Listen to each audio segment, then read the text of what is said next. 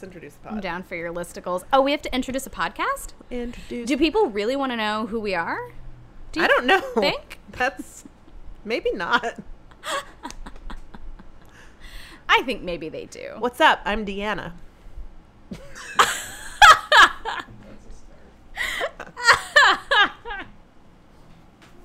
Oh my god. Are you a good witch or a bad bitch? Bad bitch, bad bitch. I've been a rebel all my life. We will not remain hidden figures. We have names. Oh, if it's naughty to rouge your lips, shake your shoulders, shake your hips, and let a lady confess I wanna be bad. I didn't kid you, did I? Well, now you know. That was the best thing you've ever done. That laughing loon over there, that's Hannah. Oh, And we're two man. weirdos who do a podcast about women called Good Witches, Bad Bitches. Welcome. This is an episode of that podcast. Yeah. Hope you're strapped in. I think this is a good example of like just how weird we are. Mm-hmm. We are not a straightforward, let's tell you about ladies, this particular lady podcast. We tell each other about women, and there's some cursing. We always surprise each other with who we're going to talk about, Yep. which makes it all the more exciting. Yep. It's very fun. And yeah, Sometimes we get mad. Did you say sometimes there's cursing? Because I feel like there's a lot of cursing. Okay, there's a lot of We're cursing. foul-mouthed, unapologetic, well, sometimes apologetic, mostly unapologetic feminist women who just want to talk about women and the things they've done, good Yeah. and bad. Yeah. And we are trans-inclusive when we say women, not just white ladies through history. White cis ladies. Anybody who has ever identified. Again, calling back to Lizzo, if you feel like a girl, then you're real like a girl. And that is our creed. That is our creed. Yep. I'm going to open today with something irreverent. Please do. And I haven't even really read it all the way through, so let's do it. I am personally obsessed with a lot of these BuzzFeed listicles that are culturally based. Like there are ones where it's like British people do blah blah, and this is how people who are non-British respond to it. I like it. And Americans and Australians. I think it's very English-speaking centric on BuzzFeed. But Yeah. this one is 26 questions about drinking the world desperately wants Americans to answer. Same. Still feeling a little. I've still like have a I've got the little- itis. Yeah.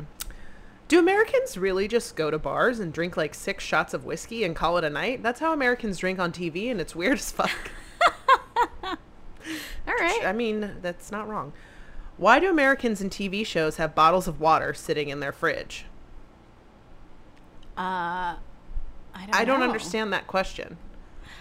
Is it They mean like more, like tons of plastic water bottles? yeah, is it more a comment about the way Americans drink water and how fucking weird it is that Americans drink so much bottled water? Because I agree that that's weird. Do Americans really drink alcohol out of bottles wrapped in paper bags, or is that a TV myth? No, that's true. At least I in mean, New York, it's true if you want to on drink the in train. public. Yeah. Because you have to, it's really weird that you have to like bag alcohol in paper bags or whatever. You can't you have to be secret about purchasing alcohol. You can't advertise that you bought alcohol for some weird Puritan reason, I'm sure. Oh yeah. But yeah, no, if you want to, it's illegal to drink in public. So if you want to drink alcohol in public, unless you're in New Orleans or downtown Savannah, Georgia, or Vegas, Yep. yeah, you drink out of a paper bag. It's really not. It's a very unsubtle, coded way to be like, I'm drinking booze. Yeah, but you just can't see the label. Exactly. You can still get in trouble for it though. Yeah. Here, why do Americans in movies or TV shows drink coffee with their cereal? Who does that? You mean just coffee for breakfast? Yeah. Because coffee is a breakfast beverage? I guess. I don't really eat cereal for breakfast anymore. I'll eat it as a snack. Cereal these days is so loaded up with sugar, it's more like dessert for me. Because I love Reese's Puffs. That's like the only cereal I actually like Reese's anymore. Puffs are It's so so fucking good. And the thing is, Ugh. so Reese's peanut butter cups are fucking delicious. Yes. They are not vegan. No. And all vegan peanut butter cup options, they're good, but they're not quite Reese's. Right. So I can get my Reese's flavor fix with Reese's Puffs and Reese's Oreos. Wait, are Reese's Puffs vegan? Yes. Oh my god. So it's that same flavor. Oh, that shit. nostalgic flavor, and I can get it. But the Oreos are bananas. I think they didn't were know they special were. edition. I don't know. They were, while I was in Savannah is when I bought a bunch of them because they tasted exactly like fucking Reese's peanut butter cups surrounded by Oreo cookies. And I was like, If anyone knows where to buy these, please let me know because I've never seen them and I am oh, going they're to so die. good. They're so good. Okay. Do Americans really do as many shots as they seem to on TV? Like straight up spirits, no mixer? Are they okay? Well, yes. I mean, yes, we do. and we're not okay. No, we're not. Have you seen what's going on in our country right now? I mean, that's what I did on my birthday this year. I did a lot of whiskey shots. Ooh, and my then drank a favorite bunch of kind. beer. I don't know. But I'm very Anglo-Saxon in my DNA makeup, plus German. So beer and whiskey, it makes sense to Yeah, me. it's good. It's all right. Hey, do Americans drink really large coffees in real life, or is it just on TV? Oh, we do. In real life. We're all workaholics for bullshit reasons, and Also, we need giant coffees to get through I our had fucking so days. much coffee this morning. Hey, you do you. I had a lot of coffee yesterday, and then I crashed really hard. Yeah, it's a thing, guys. It's a thing. Do Americans actually drink milk with their dinner? Is that just a TV thing? Ugh. No, it's real. It's a Midwestern thing. My Yeah. Michiganian family does it. I used to do it when I would go visit them. I'm horrified by it now, but they still do it. Yeah. It's very weird. It's a weird Midwestern American thing. Well, it's like, I think actually, I can't remember what podcast I was listening to, but there was a podcast that talked about that and how the dairy industry sort of created a lot of propaganda about drinking milk and how it was supposed to. Obviously, we've seen the Got Milk ads. Like, we know there was this idea that it was Dairy supposed lobby to, is yeah, huge. make your bones grow, blah blah blah. And so we got this Which, idea in our spoiler alert, DNA. it doesn't. Yeah, we got this idea in our DNA, like our cultural DNA of like, you have to drink milk for strong bones. None of us really ever got the memo that that was purely propaganda.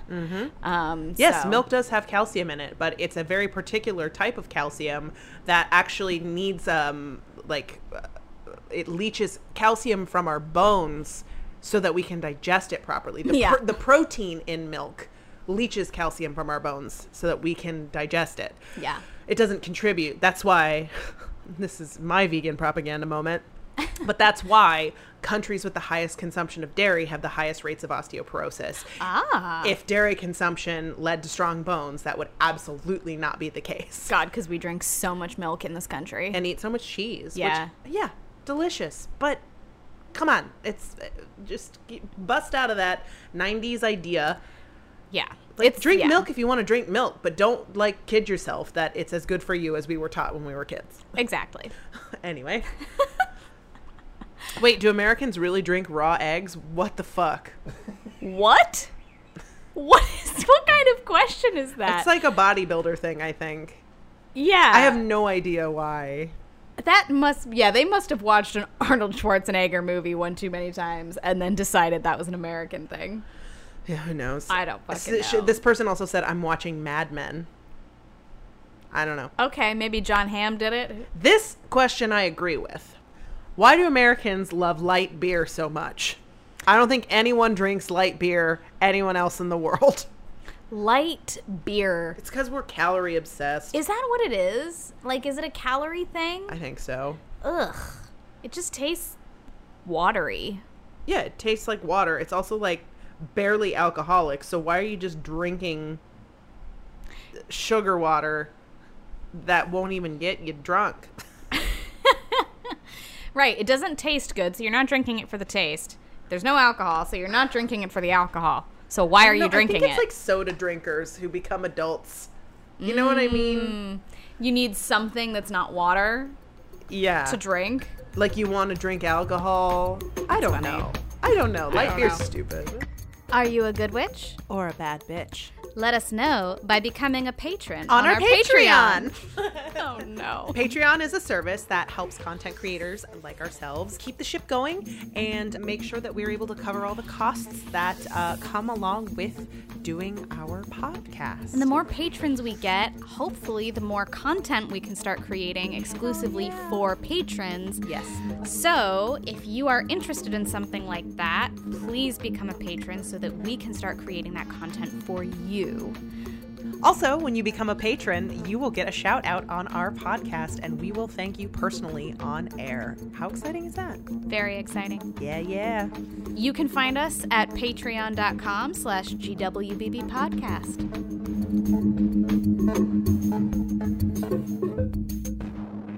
Do you want to tell me about a lady? I do. Tell me about a lady. So I picked this person because I believe my episode is going to be the last episode, technically, of Latinx/Hispanic Heritage Month. And I think she's a really good end cap. In fact, probably the perfect end cap. Oh.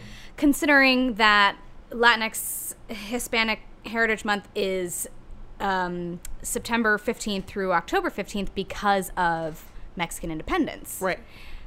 And that's really the centerpiece of the story. Oh, okay. So, I'm going to talk to you today about Leona Vicario, otherwise known as the mother of Mexican independence. Oh, shit. Yeah, man. Yeah. I still kind of had a hard time finding information about her. So I wanted to start off Leona's story with a quote that is attributed to her. Yes. She said, "It is not love alone that It is not love alone that determines the actions of women. The desire for the glory and liberty of their homeland are sentiments not unknown to them." And I feel like I really appreciate that because, you know, women too can feel things about the pride of their nation. Right. And we are also patriotic and capable of doing things outside of, like, being obsessed with men. yeah, which I think also harkens back to Carmen Contreras-Bozak, who opened Yes. Latinx Hispanic Heritage Month. Yep. Because she's like, hey, we can be patriotic too. Yeah, she was a true patriot. I mean, like, to the bottom of her heart, she Yeah. was super patriotic. Yeah. So, some of my sources this week are encyclopedia.com and girlboss.com, which Okay. was a new one for me. But between the two, they had the best info.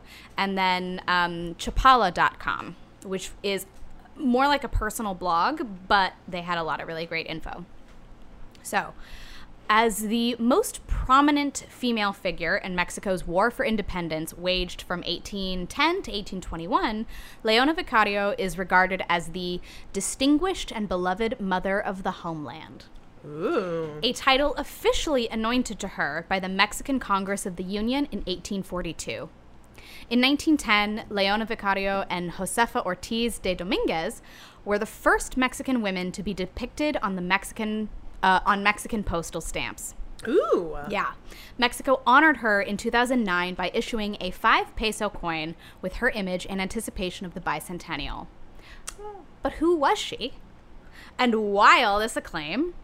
I think the other thing that was interesting about the Girl Boss article is they talked about how Mexico has a tendency to honor its female revolutionaries a lot more than, like, the United States.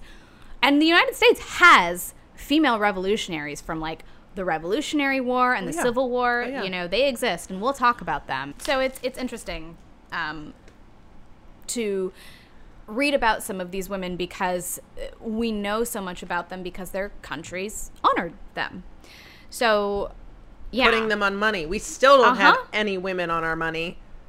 Except for Susan B. Anthony's That ish. Okay, I'm sorry. We have Sacagawea on that gold coin and Susan B. Anthony on another coin. And that Sacagawea doesn't was like a half-assed.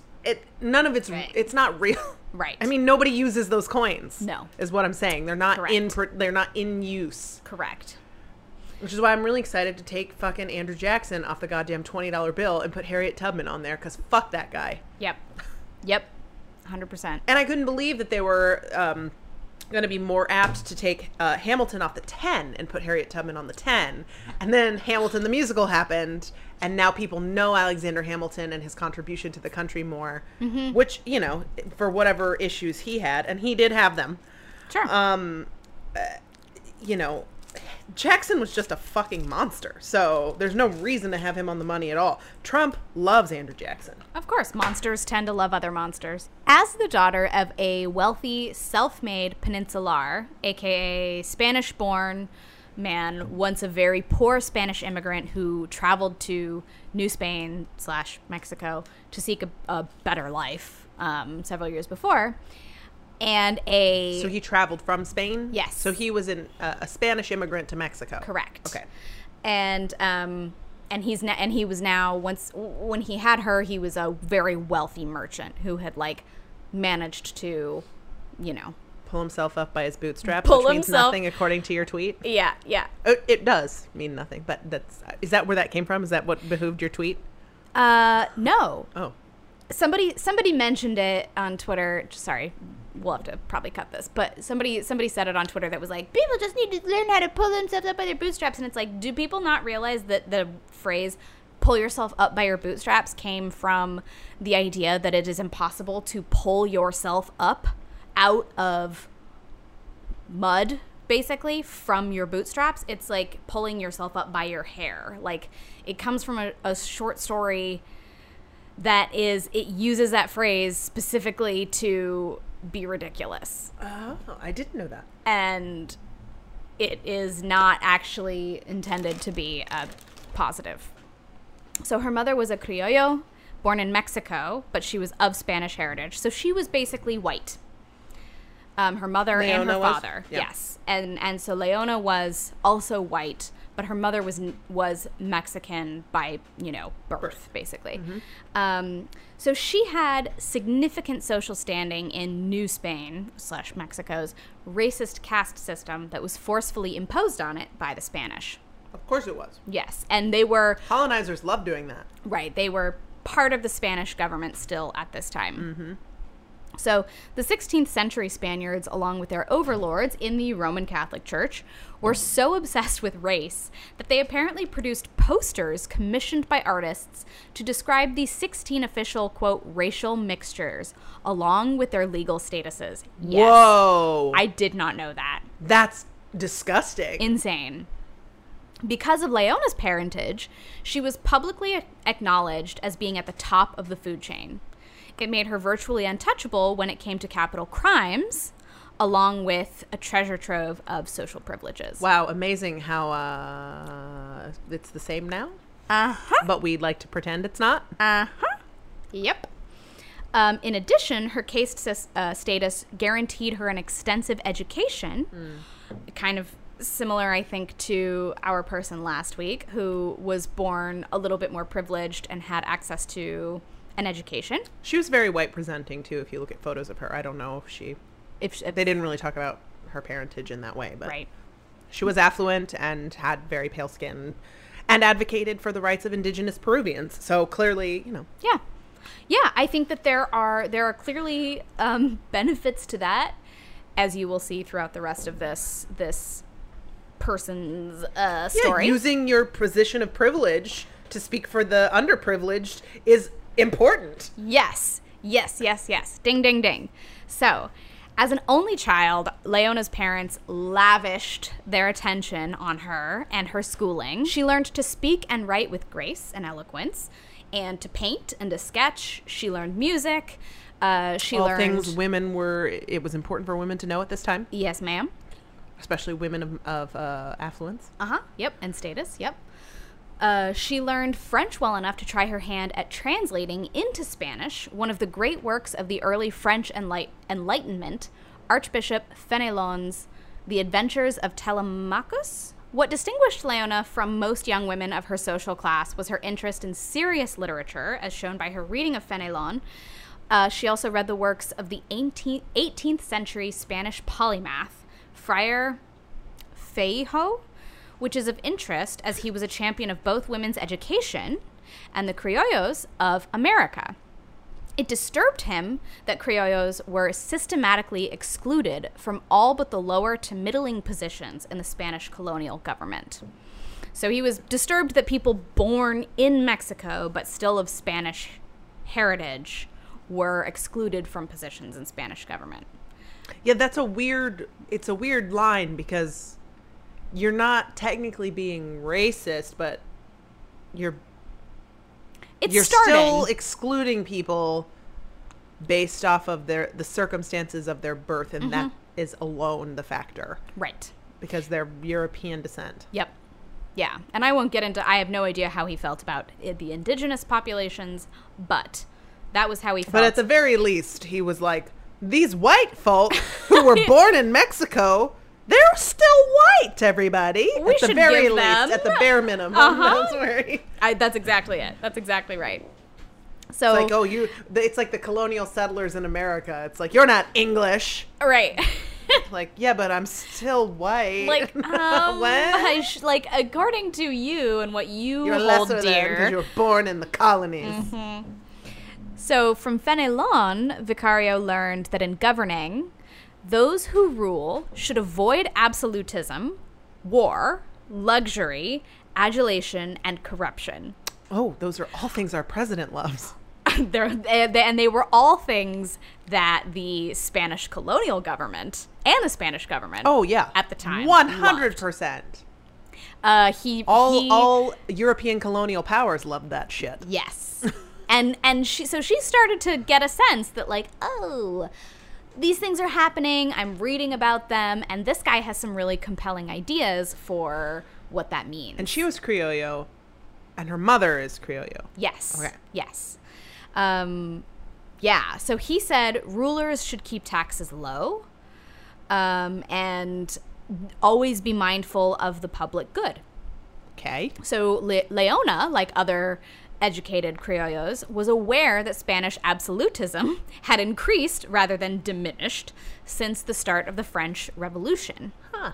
In addition, luxury, adulation, and corruption were pervasive in the Spanish court. And to pay for Spain's wars against France and England, by 1808, taxes and forced loans were at a very high levels in the Spanish colonies. This sounds familiar.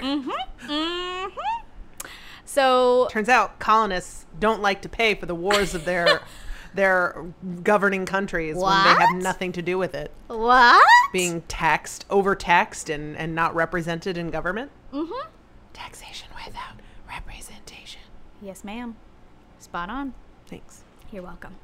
So she was 18 when both of her parents actually died in 1807. Oh, no. And by Spanish law, she was assigned to the custody of her maternal uncle and eventual legal guardian, Agustin Pomposo Fernandez de San Salvador. He was a Mexico City attorney and a Criollo by birth, aware of her independent nature, but also her Cute need euphemism. for protection. Yeah.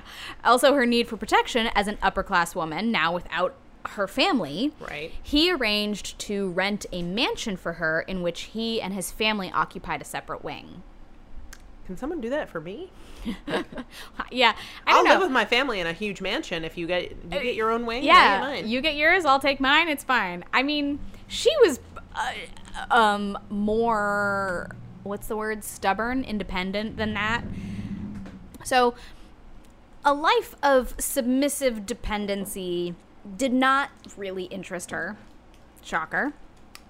She was already pretty radical by now thanks to her reading and her education. Weird. And also what was going on in the world. You know, everything was in turmoil, and she saw it for what it was. She saw what was going on for what it was. And her uncle... Bullshit? Yeah, bullshit. Her uncle was a royalist. So he was pretty loyal to the Spanish government, and they did not see eye to eye. Right. But I get the sense from what I read that he didn't really think that her beliefs were that big of a threat to him and to what They never do. They never do. So yeah, he didn't really take her all that seriously. You know, she was a woman. There wasn't much she could do. The government had bigger issues, like whatever. Early in 1808, Napoleon Bonaparte occupied Spain and deposed King Charles III. Mm-hmm. When Napoleon installed his brother, Joseph, on the Spanish throne, all of the Spanish colonies were thrown into turmoil. In many colonial cities, the criollos seized the opportunity to establish a Congress, which they hoped would eventually be the vehicle for separation from Spain. In Mexico, Viceroy Iturragirre, we'll go with that, an undistinguished and corrupt executive, gave in to the demands... Undistinguished and corrupt. According to encyclopedia.com, gave in to the demands of the criollos for a national Congress, which native-born Mexicans would clearly dominate. Yeah, duh. Yeah. In Mexico, in 1808, there were only some 70,000 Spanish-born Spaniards out of a total population of about 7 million. So it was like they were in charge, but not representative of the population at all. I mean, that's just common throughout history. Mm-hmm. So to prevent the Congress from meeting in Mexico City, on the night of September 16th, Deanna's birthday, 1808, some 300 well-armed Spaniards deposed the viceroy and imprisoned the most prominent advocates of that national Congress. For the next 12 years, Mexico was to endure harsh military rule and a bloody revolution, as we know, which took the lives of over 500,000 Mexicans. Wow, I didn't know that number was that high. I didn't either, which is why it felt necessary to include, even though obviously that takes place over a 12-year span, and her story... That's still a lot. Yeah, the chunk of her story, of her revolutionary story, takes place within the first part of that. So yeah, so around the beginning of this, Leona was, she won a court battle to reside in her own property with her own residential staff. What? She basically She was won like... a court battle to live in her own house. Yeah, so she was... Sweet. Her uncle had bought that mansion, and he was like, hey, you live over on this side, and my family and I will live over here, and I will be your guardian. A royalist, and yeah. And she was like, nah, I'm going to... He was also Criollo, wasn't he? Presumably, if he was related to her mother. I believe so, but that, you know, That's he was true. still Spanish-born. Like, he wasn't... I know there were a lot of American-born Tories during the American Revolution. Yeah. So. Yeah, I mean, just family. He probably had a lot of family still in Spain. But yeah, she was like, fuck that. I don't really want to live in the same house with you. So she went to court and got herself basically separated. I see. Okay. So her uncle countered by buying a property adjacent to hers. Okay. And apparently he had the power to arrange for her immediate engagement to a man named Octaviano Obregon, a colonel in the Spanish army and an attorney working for her uncle's firm. Because he was her guardian? Uh-huh. Gross. Yep. Even at 18. How crazy is that? It's because she would have had to be married in order to be transferred into someone else's guardianship. Yeah. This was long before last week. Where at the turn of the century, she was like, marriage is kind of weird, right? Right, yeah. This is the beginning of the 1800s instead of the 1900s. And it's like, if you're a woman, you're just owned for your whole life, and it just depends who owns you. Your husband or your guardian or your father. Yes. Male guardian. Yep. She evaded any form of actual marital commitment to Obregon. She's like, oh, sure, I'll marry that guy, but, like, I'm going to make sure that I don't have to actually do that. I'm just going to appease you, Uncle Augustin, like, sure. Unfortunately, well, for her uncle anyway, she soon met Andres Quintana Roo, who was a gifted poet, a writer, and a law student from the Yucatan who was working also for her uncle's firm. Ooh. So he came and worked in her uncle's firm, and he met Leona, and they were both like, oh, hey you. Like, I see you across the hall. You're a writer, poet, lawyer? Yeah. Oh, you're kind of hot. Like, you're maybe a little radical. I'm also a little radical. Maybe we should flirt a little. Sounds like a match. So, yeah. By 1810, he had come under the wing of her uncle Agustin in Mexico City, and as his legal assistant, Quintana Roo saw a great deal of her, which distressed her uncle. I love this. I know. And it was especially distressing because obviously they shared similar troubling, quote unquote, values.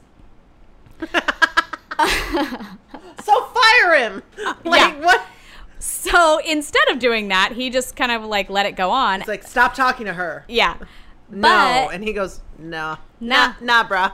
I'm going to hang out until 1812 when the independence movement takes me to Western Mexico. Ooh. So Quintana Roo left to Western Mexico for the revolutionary movement. Did she follow him? She did not. Oh, okay. But She didn't know. have to, but, I love a good romantic story sometimes. this story's very romantic, Okay. I'll just say. Okay. So while her uncle, Augustin, was fulminating against the rebellion, because he was a royalist, his cousin, Juan Batista Raz y Guzman, was leading the Guadalupes, which was a secret revolutionary society. And These royalists were surrounded. yeah. I love it. Yeah. So her uncle's her uncle's family members were all sort of like in this revolution, and he just didn't know. Poor guy. And Leona was secretly financing this secret society. Oh, fuck yes. Yes. The society engaged in espionage and transmitted information on troop movements to the badly outnumbered insurgents. Through the society, Leona supplied the insurgent leader, Rayon, not only with monetary aid, but with a printing press, which was great. Yes. Because until that point, the insurgents had lacked the means to counter royalist propaganda. Oh. Yeah, and 3 female relatives of Leona were able to get the press out of Mexico City by concealing it in their coach. And the women were chosen because they were women, and nobody was going to stop a bunch of women in their coach thinking that they were revolutionaries. Because they were like, women can't be revolutionaries. They Right. don't have the brains. Yeah. So they just went on, they left Mexico City, and they took the printing press to Western Mexico. Yeah. Later in 1813, when Vicario fled the capital to join the insurgents, she took with her printer's ink and other accessories for the press so that they could maintain their propaganda / pamphlets / journals / blah, blah, blah. Like you do. Like you do. But before that, she furthered her commitment by directly buying arms and acquiring raw materials to make cannons and artillery. Whoa. Yeah, she went balls to the wall with this. Yeah, clearly. She arranged the purchase and shipment of medicines to Veracruz. She secretly transported them to Peninsular's neighborhoods in Mexico City, where she also hid revolutionary compatriots. Nice. So someone estimated that she probably spent about $85,000 US at the time, which now would be about $1.5 million. No fucking way. Yeah. That's so much money. Yeah. So she was... Someone give me that money. I know. JK. I mean, not really, but you know. So yeah, she was all in. clearly. Yeah. So not content as a provocateur and arms dealer, Leona then teamed with Quintana Roo to perfect her journalistic prose and write articles, which they would then print on their printing press. Her revolutionary networks then distributed those leaflets, informing the public of Spanish atrocities toward native and mestizo civilians, Fuck yeah. crimes associated with the established social caste system, and the need to obtain self-rule independent of Spain. Good. She's being intersectional. Yep. Yes, ma'am. That's great. All of this was done clandestinely from her mansion in Mexico City. Yeah. And there is no evidence that her uncle ever suspected her of revolutionary activity. Because he just couldn't fathom that she could be heading this up herself. Yeah. Great. Poor Cool. dude. But You look like a fucking idiot. yeah. And that became clear in 1813. History has proven you're a fucking idiot. Yeah, because her correspondences to Andres Quintana Roo and her revolutionary network was intercepted by Spanish royalists. No. Yes.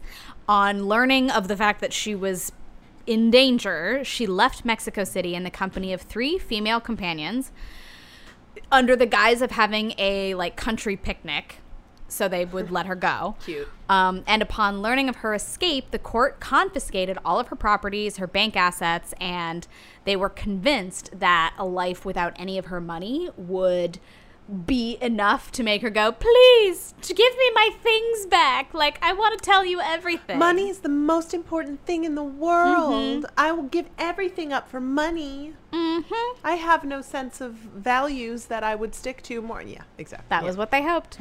Because she's a silly, flighty woman. Yep.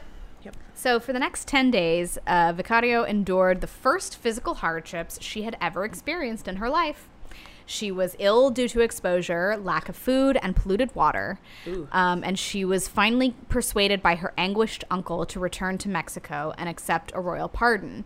The authorities assured him that his niece would return to her house, that they would allow that, and that she would not be harassed. And of course, they were fucking lying. So when she got back, they took her... And of course they were fucking lying. That was good editorializing there. Thank you. When she got back, they took her to the convent of Belen, where for weeks she was interrogated relentlessly about her pro-insurgent activities. And there was some implication that she was potentially tortured during this time, like Yikes. physically tortured, but she never gave anything up. She pretty much was constantly like, it's just me. I'm the only one. I have no network of revolutionaries. I have nothing. Like, it's literally just me. Wow. And informed of her situation in April of 1813, Rayon, the leader of the revolutionaries, dispatched 3 insurgent officers to Mexico City to enter the Mexican convent through a ruse and free her from her captors. So they basically... I love that this isn't the first story of springing someone from a convent that we've had on this podcast. Oh my God, that's so true. Like, we have a lot of freeing somebody from convents. Convents are prisons, and this one literally was a prison. 100%. You know. So, yeah. So he basically sent some revolutionaries in disguised as officers. I love it. And they sprung her. This is romantic. And it gets more romantic because they spirited her out of this prison to Western Mexico, where she joined one of her family members, who her poor uncle didn't know was a revolutionary, but was. Because he's a fucking idiot. 'Cause he's as an already idiot. addressed. And Andres Quintana Roo, whom she finally married. Yay! I know. I'm sorry. I'm basic. But, I love it. It's so cinematic, right? That they Yes. like fell in love. Again, for the millionth time on this podcast, where is this movie? It's- Where's this movie? This movie would be so epic. It would be so epic. Like, they fell in love, became revolutionaries, corresponded via, like, you know, secret post, and they passed along secret messages, and then they finally got together after her stint in the pokey. So 4 years later, they were both arrested. Yes. Yep. Romantic. Yep. Although, But did it end poorly? no, thankfully. They were immediately granted amnesty from the Spanish royalists. And independence. Where's this movie? I Sorry. don't know. In fact, maybe there is one, but maybe it's in Spanish. I mean, that would make sense. Yeah. But they were, independence was finally achieved in 1821. And in 1823, the newly formed Mexican Congress rewarded Leona Vicario for her numerous sacrifices on behalf of the nation of Mexico. She was given an estate and several houses in Mexico City and a cash settlement for the total loss of her fortune in the service of her country. Wow. She spent the rest of her life out of the public eye, raising her 2 daughters with Andres. Presumably to be radical, independent, wonderful women. Yes. Oh, yes. And he served successively as the Undersecretary of State, a member of Congress, Holy and shit. government mediator, and finally, Justice of the Mexican Supreme Court. What the fuck? I know. Okay. I know. By the time of her death in August of 1842, I do not know how she died, she was widely revered as the, quote, strong woman of Mexican independence. There was an enormous funeral procession to the cemetery of Nuestra Senora de los Angeles in Mexico City. She is the only woman who has received a Mexican state funeral. Still? As of the encyclopedia.com article, which I assume is recent-ish. Cool. 9 years after her death, her husband was laid to rest at her side. In 1910, their ashes were interred in the Independence Column on the Broad Avenue of the Reforma in Mexico City, joining the remains of other outstanding heroes in Mexican independence. Wow. I know. And fun fact, there is a Mexican state of Quintana Roo, and there is a town within Quintana Roo called Leona Vicario. This is exactly what I needed to know. Because as stupid as it makes me seem, sharing a birthday with Mexican Independence Day, I don't know much about it because we're just not taught it in schools, and I just haven't invested time in looking, even though I've always known that my birthday is Right. Mexican Independence Day. Well, yeah. I mean, and like you said, we're not taught it in schools. It doesn't, I think when you're not even taught something, or even it's not even brought up, you don't think to go looking for it. Not always, necessarily. no. You know? And we don't make movies about it here in the United States. So if we did want to see films about it or TV about it, we would have to seek it outside of our own country. And that is sometimes harder. Thankfully, with Netflix and Hulu and things like that, it's a little bit easier. But, Yeah, right. you know, it wasn't necessarily when we were in high school. So, Certainly not. yeah, I mean, it is, it's a story that I feel like only seems obvious once you hear it. But until you go looking for it, you wouldn't know to Yeah. go looking for it. But she was incredible. I needed it. Yeah, she I mean- fucking was. God. Yeah, to both finance the revolution and also bodily fight for it. That's rare, I feel. Mm-hmm. It's either you're a behind-the-scenes financier or you're on the front lines, and she fucking did both. Yeah. Yep. Damn. Really, really incredible woman. So, yeah, that's Leona Vicario. That's a cool name, too. Leona Vicario. Like, that's a... I know. And it was funny when I found an article about her that mentioned her, and so I was like, who's that? And I went looking for her and thought her story was super interesting, and then I started Googling and found only travel info, and I was like, what the fuck? And realized it's because there is a town named after her, a city named after her in Quintana Roo. And so, you know, most people traveling to Leona Vicario wouldn't necessarily know why it's named that way, but it's named for Mexico's, you know, mother of the independence. Wow. That was awesome. Thank you. I thought so too. And a good way to somewhat close out, I think, Hispanic Heritage Month, you know? For the year, yeah. For the year. For this podcast. Yeah. And we'll obviously talk about women of Latinx / Hispanic heritage at some point. No, we because can that's what only we talk do. about them during Latinx Heritage Month. That's it. That's it. JK. But, you know, for the specific reason. Yeah. No, yes. Yeah. So, yeah. I thought she was a good one to end on because she's so specifically entwined with Mexican independence. Yeah. I'm really glad that's the end cap, honestly. When you opened and you were like, oh, wait, no, you can do one more. You can do one more. And I was like, oh, I would happily do one more, but can I follow that? I don't think so. Well, I am glad that you enjoyed her because I really love that story. And please, if you're a filmmaker listening to this podcast for the bajillionth time, Make the English language version of this so Americans can see it. please, for the love of God, are you ready for some On This Day I'm always ready. in history? All Yes. right. It is October 9th. And on this day, 1781, Americans under George Washington and the French under Comte de Rochambeau begin the bombardment of Yorktown, which is the last battle of the American Revolutionary War. is. Yes, ma'am. Comte. Comte. 1936, the Hoover Dam begins creating hydroelectric power, which it sends over transmission lines spanning 266 miles of mountains and deserts to run the lights, radios, and stoves of Los Angeles. Isn't the Hoover Dam, wasn't that a New Deal project? Yes, I think. 1936. That would make sense. Yeah, I believe it was. Yeah. 1941, U.S. President Franklin D. Roosevelt approves an atomic program that would become the Manhattan Project. Yikes. Yep. Gave a lot of people jobs, though. For fucked up purposes. Indeed. Ooh. Hate it.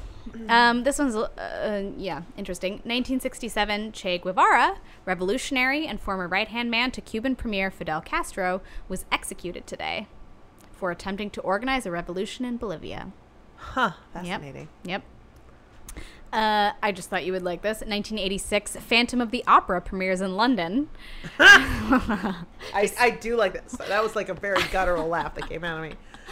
But yes, no, I do like that. All right, good. We should go like on a podcast field trip to see Phantom here in the city because it's been on Broadway for so long. Clearly, 1986. I thought that was London, but still, it's been on forever. It was the 80s, I think, when it came here. Yeah.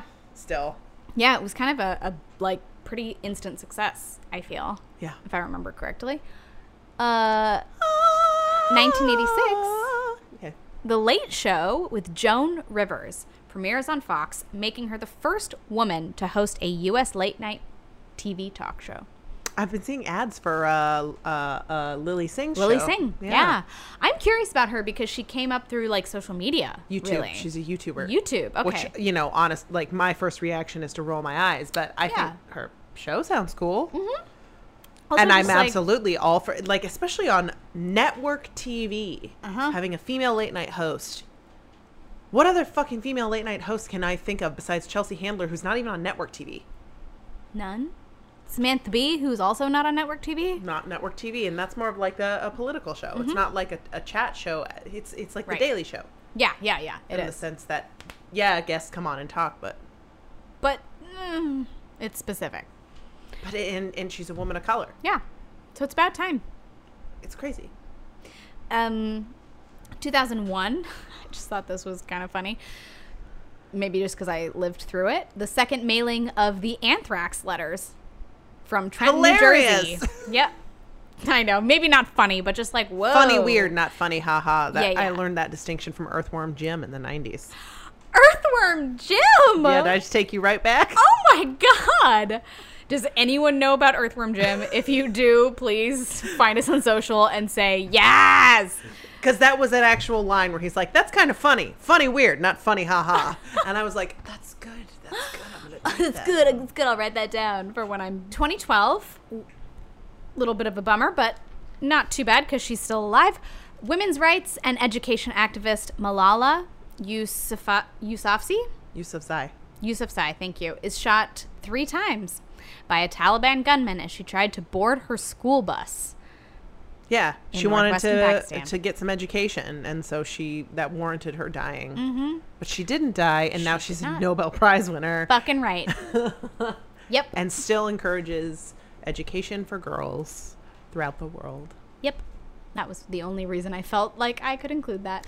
2017, Harvey Weinstein is fired from the Weinstein Company after allegations of sexual abuse. Fucking finally. Yep. And lastly, John Lennon was born today in 1940.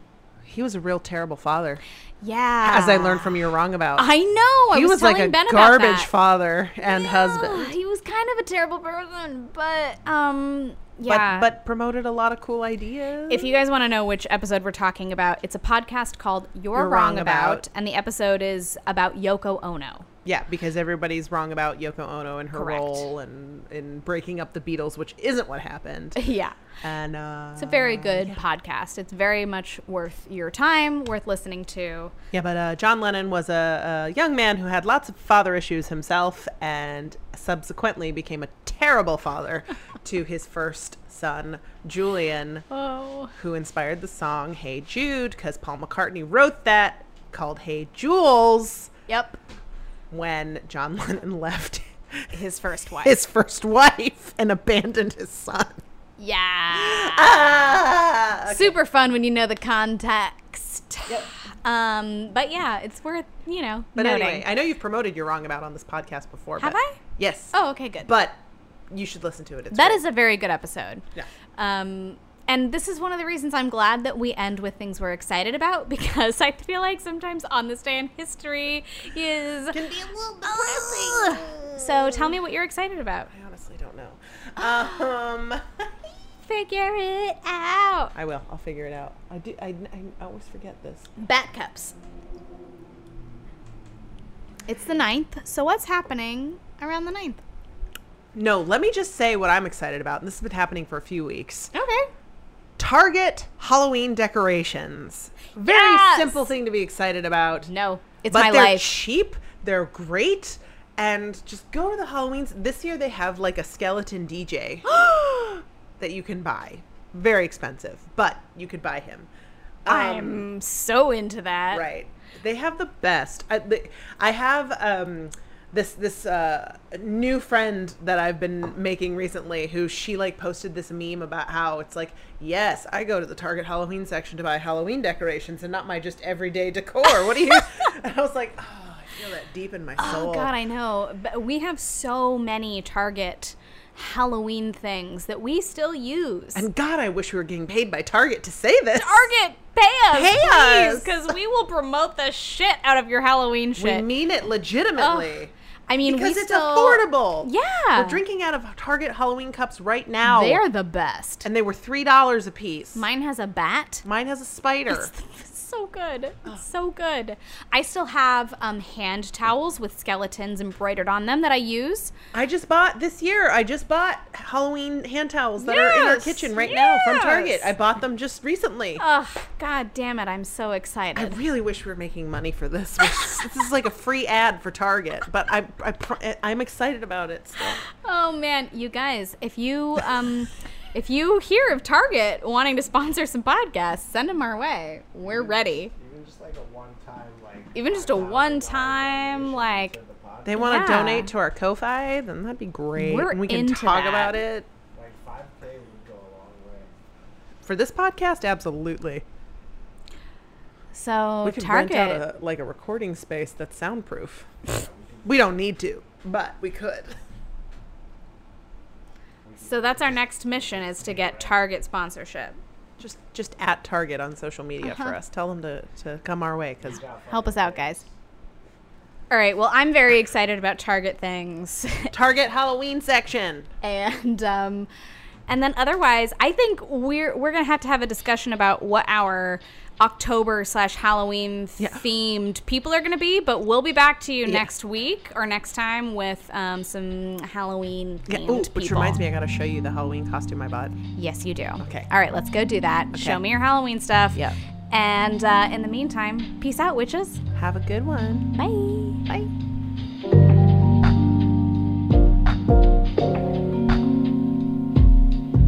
Thank you for listening to Good Witches, Bad Bitches. Thank you so much for listening. We really appreciate it. Good Witches, Bad Bitches is hosted by Deanna Greif, Me you, and you.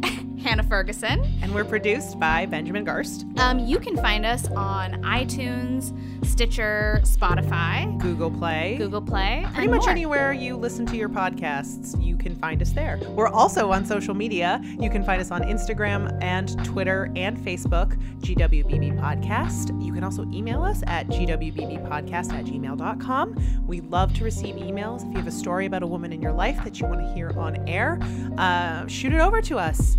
We would love to read it. If you want to help keep us running, you can find us on Patreon at patreon.com/GWBB podcast. Become a patron and help us, pay for our hosting. Yeah, Patreon really helps content creators be able to continue to create their content, and it just kind of helps us break even on the costs of producing this podcast. And it would be really awesome if you wanted to help out. If you like it, you can be a part of it. Also, to help us out, you can rate, review, and subscribe. All of those things are extremely helpful for us. They help other listeners find us. Yeah, word of mouth, also good. Yeah. Our website is gwbbpodcast.com. You can find all of our episodes there, as well as some other things bubbling out of our witchy cauldron. Good Witches, Bad Bitches is powered by Moon Bounce.